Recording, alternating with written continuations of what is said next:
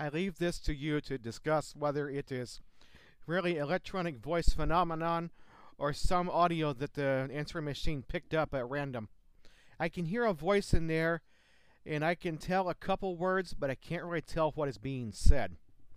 Do you have any guess about whose voice this is? Welcome to the Dusty Road again. You never know what you might find here, and today is no exception. It looks like Dawn is getting pretty big. That 15-year-old has turned 16 recently. Matter of fact, with November rolling in, we've given everyone on the Dusty Road a birthday to help them get older. It looks like little Star is getting ready for school. Robert and Paula are a year older. Henry is 16 now. Jacob is approximately 39. Andrew Logan is 17, so he's in school with Henry. And Melissa is 15 now, so those kids can get together. We're going to have a big group of teenagers. Starla is about 43.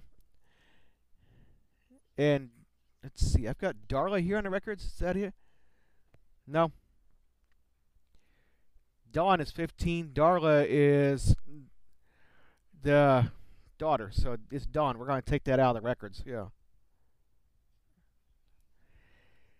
Sorry, there's always a bit of bookkeeping here. You can't get away from that on the Dusty Road.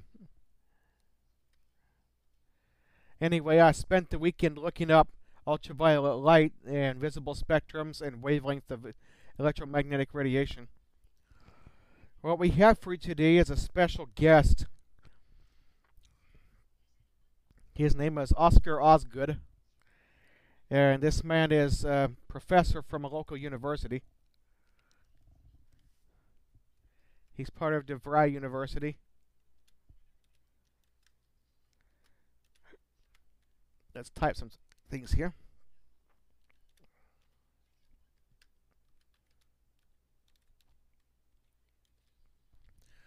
Oscar Osgood has been having discussions with Roscoe Taylor recently, and Ross the boss has been recording electromagnetic spectrums on the ground and magnetic anomalies from the air. They are showing Oscar Osgood their data and letting him do the analysis. It appears we have more than just ghosts and witchcraft here. There is some science going on too. And people are using their spells and their science, doing the best they can, trying to figure out what is affecting the Dusty Road, what is causing all these scary and weird and monstrous things here. It's very difficult to figure it out because zombies don't appear to be electromagnetic radiation, coyotes don't appear to obey zombies, and rainbows have nothing to do with coyotes. So how can you combine all these different systems together and come up with a coherent thought?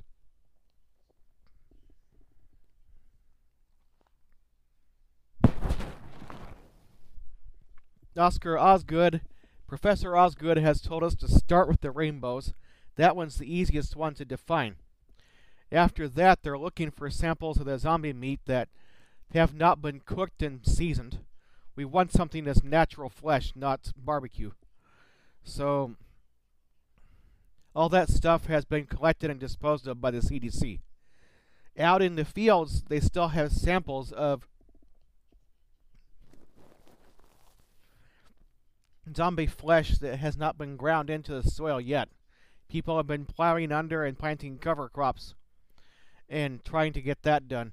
I have some oats and red clover here I might be able to plant for the winter.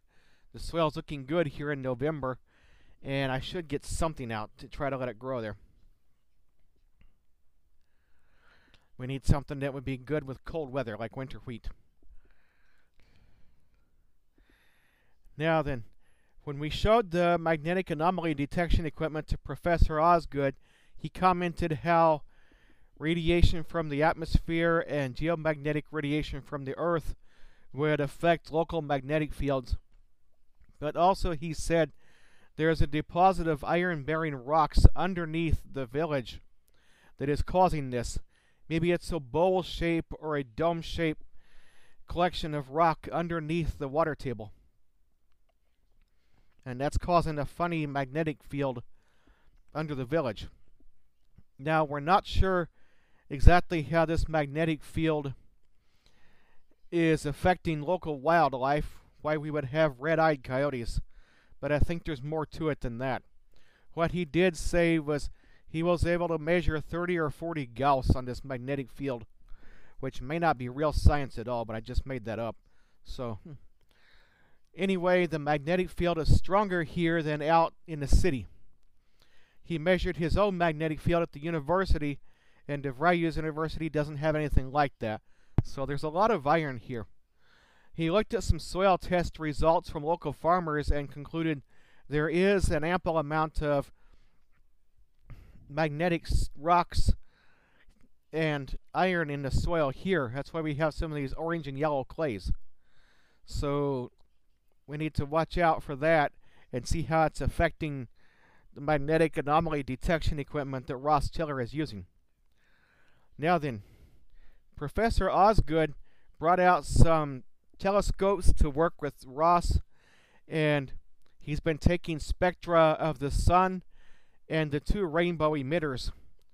He was able to trace the rainbow patterns and the Moir patterns back to their source points and determine 2 point sources that appear to be coming from near Earth but are weaker than the sun.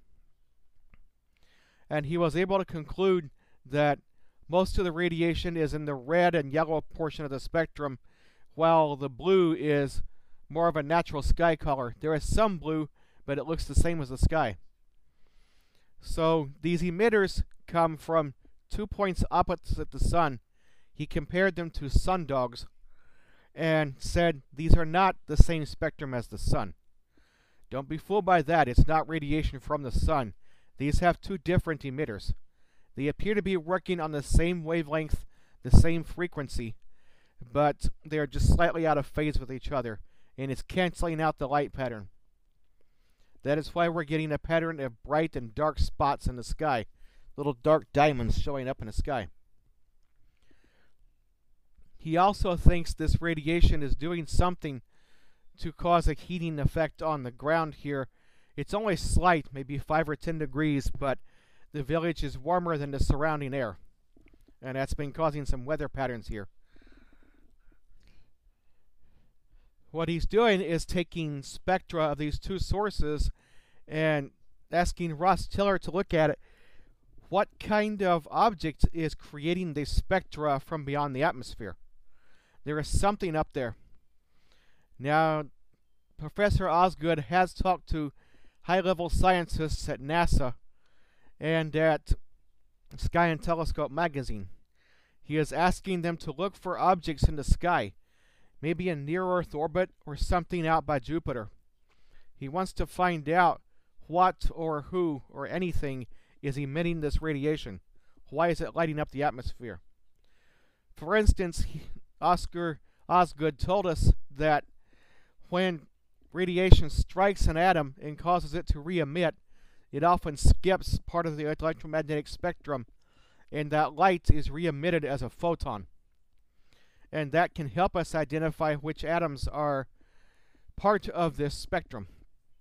For instance, ultraviolet light has a wavelength from 280 to 315 nanometers, and that is a lower wavelength than blue light, which is 380 to 500 nanometers. So obviously the difference of,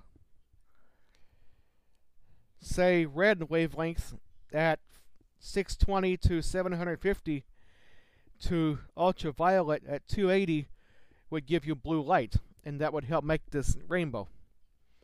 I don't know where the heat is coming from. I think it's low to the ground, such as if ultraviolet light struck pavement or concrete or soil, you're going to notice those objects getting warmer and appearing to heat up. And that would cause re-emission of heat into the atmosphere. That is also known as infrared. So we are getting ground emission of infrared from this source. It's getting to be like September on the dusty road while it's November out in the rest of the country.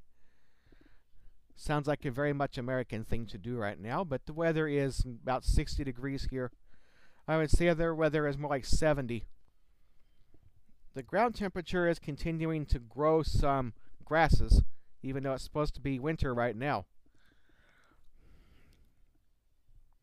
We also noticed a decided lack of zombie activity.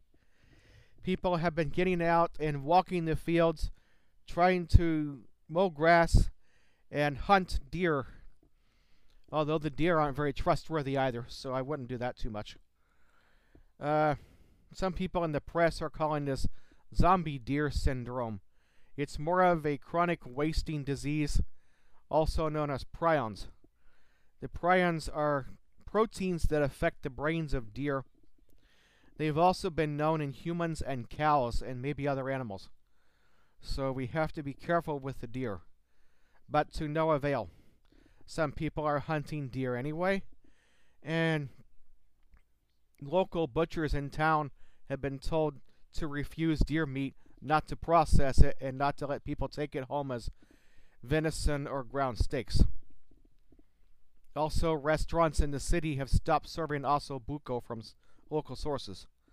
So, it's hard to tell. I think we're going to end up seeing this stuff put into meat grinders and blenders and just made into deer meatloaf at home. I have to shudder at the thought. I don't know what's in that meat. We wouldn't be able to detect prions even if we had a test for it. So, this is going to be somewhat dangerous on the dusty road. I wonder if we will have a future episode on prions.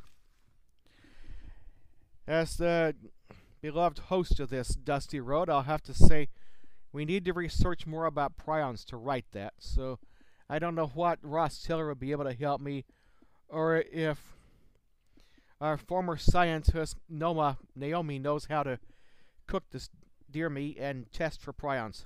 Would she know what that is? Currently, Naomi Wilder had some science too. She was more of a volcanologist, and Ross Tiller is a Navy guy.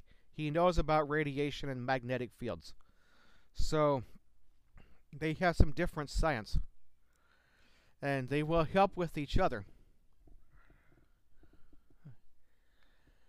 Now, we're going to try to put some different sound effects in here and make it part of the show.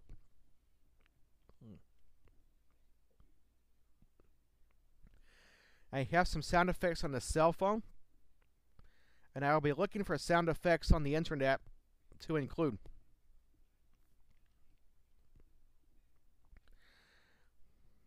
I know that there was a university out east, Rutgers University, in fact, that had bird calls, such as red-tailed hawk and Carolina wren. And they recorded those sounds in little 5-second bites that you could play on your operating system or in a podcast. I cannot find these things right now. We'll try looking for them.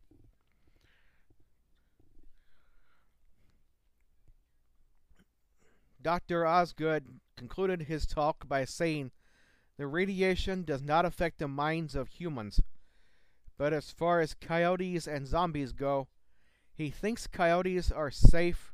They might be confused by the warm weather and the light, because it has been getting bright at night during the skies here, and during the night skies. And he said zombies are anyone's guess.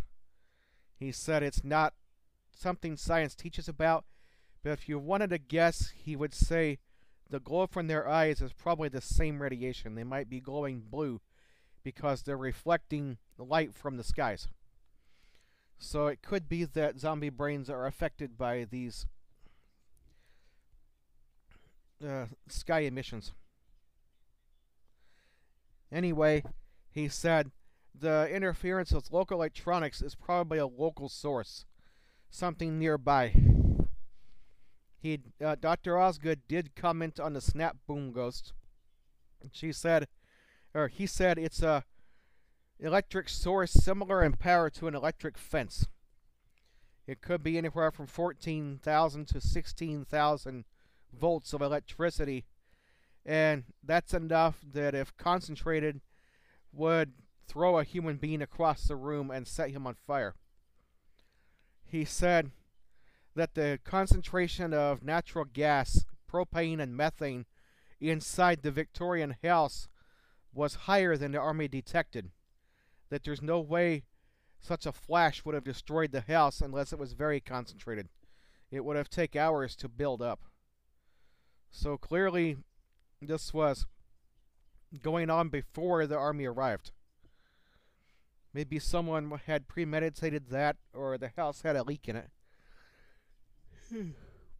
One of the locals told them that gas and electric service and water had been turned off in that Victorian house for years. But he said the pipe was still there. Maybe it was leaking underground. There could also be methane pockets coming up from the soil. It's hard to tell.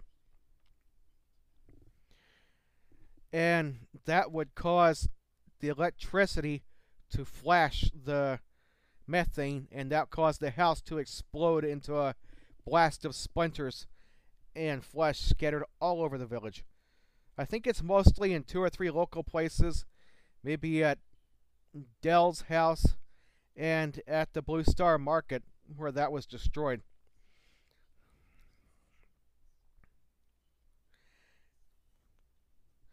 And that would be what destroyed the house. Dr. Osgood does not know much about the Snap Boom Ghost. He's not much into paranormal and ghost activity. But we've been talking with ghost investigators outside. So maybe we can tie this together and get one philosophy to talk to the other. We do these cross-coded things all the time so that we can help sciences talk to each other.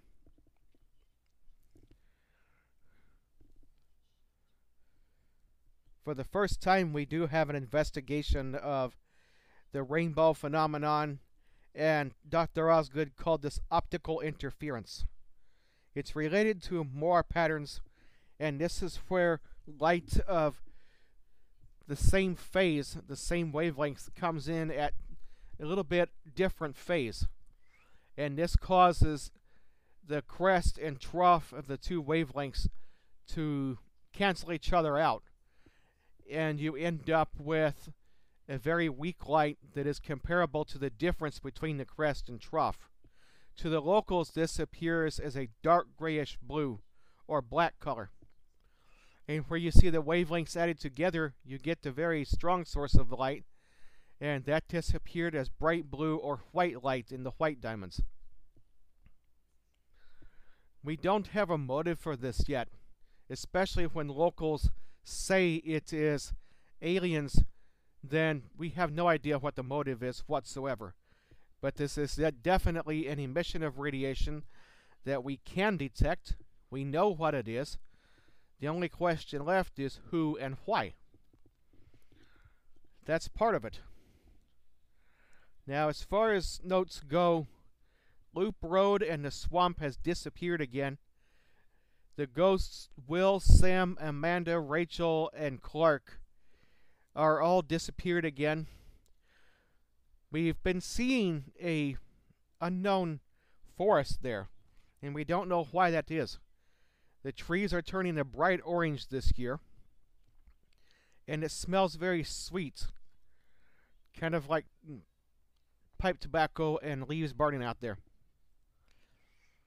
We did see a bonfire out in the cornfields. Apparently not much going on. So we've had Dawn and Melissa. Melissa still getting over her mom. We've had Andrew and Henry all gathered up with 2 of their high school friends having a hot dog and marshmallow roast out here. They're telling ghost stories about the hook hand and about the Snap Boom Ghost. And they're talking about seeing ghosts walk with them when they go around the Loop Road. There has been some debate among the teenagers about gold-nailed and red-eyed creatures that look like men walking along the farm roads and the gravel roads between farms. And these people have said they appear to be vampires, but the teenagers disagree with themselves. We did notice the boys appear to be a little afraid to get involved with Melissa. Er, yeah, Melissa because her mom died, and Dawn because she's pregnant. So they're not dating each other, but they're talking about other kids at school. And Dawn is not dating anyone right now, but Melissa is talking about a cute boy she saw at school, and said maybe she'll talk to him about trying to stay with her friend Dawn, or perhaps moving into the city. She doesn't know yet. Henry's a little young for dating yet, although he's getting older. And Andrew has been out hunting. He's talking about selling some deer meat to people in town and a local blonde girl he likes. So teenager times are coming to the Dusty Road. Things are getting better. Samantha is out of her crutches and just using the boot to walk on. He's doing good right now. Robert and Paula Dixon bought a new car. It's got some tougher tires on it. Looks a little bit revved up in the back like a race car, but it's just a local custom made. Those tires are helped to get over the gravel road and help them. They can't go too fast, but they have better traction in second gear. That's a good thing for the Dusty Road. We need that. Now then, Naomi Wilder is helping out with the inn. She has been running her campaign, and there's good news to report. In a very small race running against a local businessman, she was able to get 2-to-1 advantage in votes. Now, this isn't just the Dusty Road. This township trustee covers a fourth of the county, and the Dusty Road is on the outer edge of that near the county line. The state highway passes through it, and the lake is part of this district too. So Naomi is now township trustee for the 4th district in her county. She has more responsibility, and she's been talking about helping the investigations determine what is happening on the Dusty Road, getting some local clinics set up, and getting a new business into the Blue Star Market. She thinks it's still the same owners, but she might help them with a bailout to help them get restarted. There is also talk of bringing in a temporary clinic from the hospital, maybe some vans.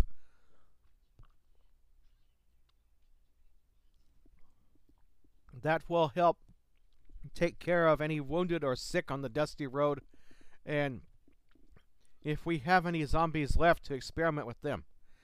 There's been some debate among locals about whether to shoot zombies, toss them into a bonfire and burn them, or to put them in a hospital and try to cure them. I guess the local movies have really influenced this and caused some debate.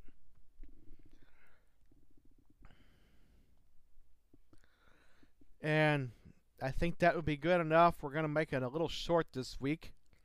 I want you to get absorbed about all the changes occurring on the Dusty Road. We have wrapped up the golf season, and we're going to try and get some good sound effects here. I'll try to record a little more speech. You never know what you might find on the Dusty Road. Well, I need to mention my mistake first. The teenage son is Joseph Logan. The father is Andrew Logan. And so it is Joseph Logan who is sitting around with Henry, Melissa, and Dawn, watching Dawn's belly get bigger. So they are talking about... this is a neat sound effect here. We checked on Joseph getting a message from his high school, only when he heard the girl's voice, it wasn't quite like her. There was something unusual. She said the girl seemed scared. And he heard some weird noises on the answering machine message. His dad, Andrew, reviewed this and took it to Naomi. They're asking whether they should contact police about the matter. And some of the locals are calling this electronic voice phenomenon, but I'm not sure. It's not quite like that. So I'm going to play this sound effect for you, and then we'll get back to some closing audio. Room, foyer, and utility hall, because there's not going to be any match I leave this to you to discuss whether it is really electronic voice phenomenon or some audio that the answering machine picked up at random. I can hear a voice in there and I can tell a couple words, but I can't really tell what is being said. Do you have any guess about whose voice this is?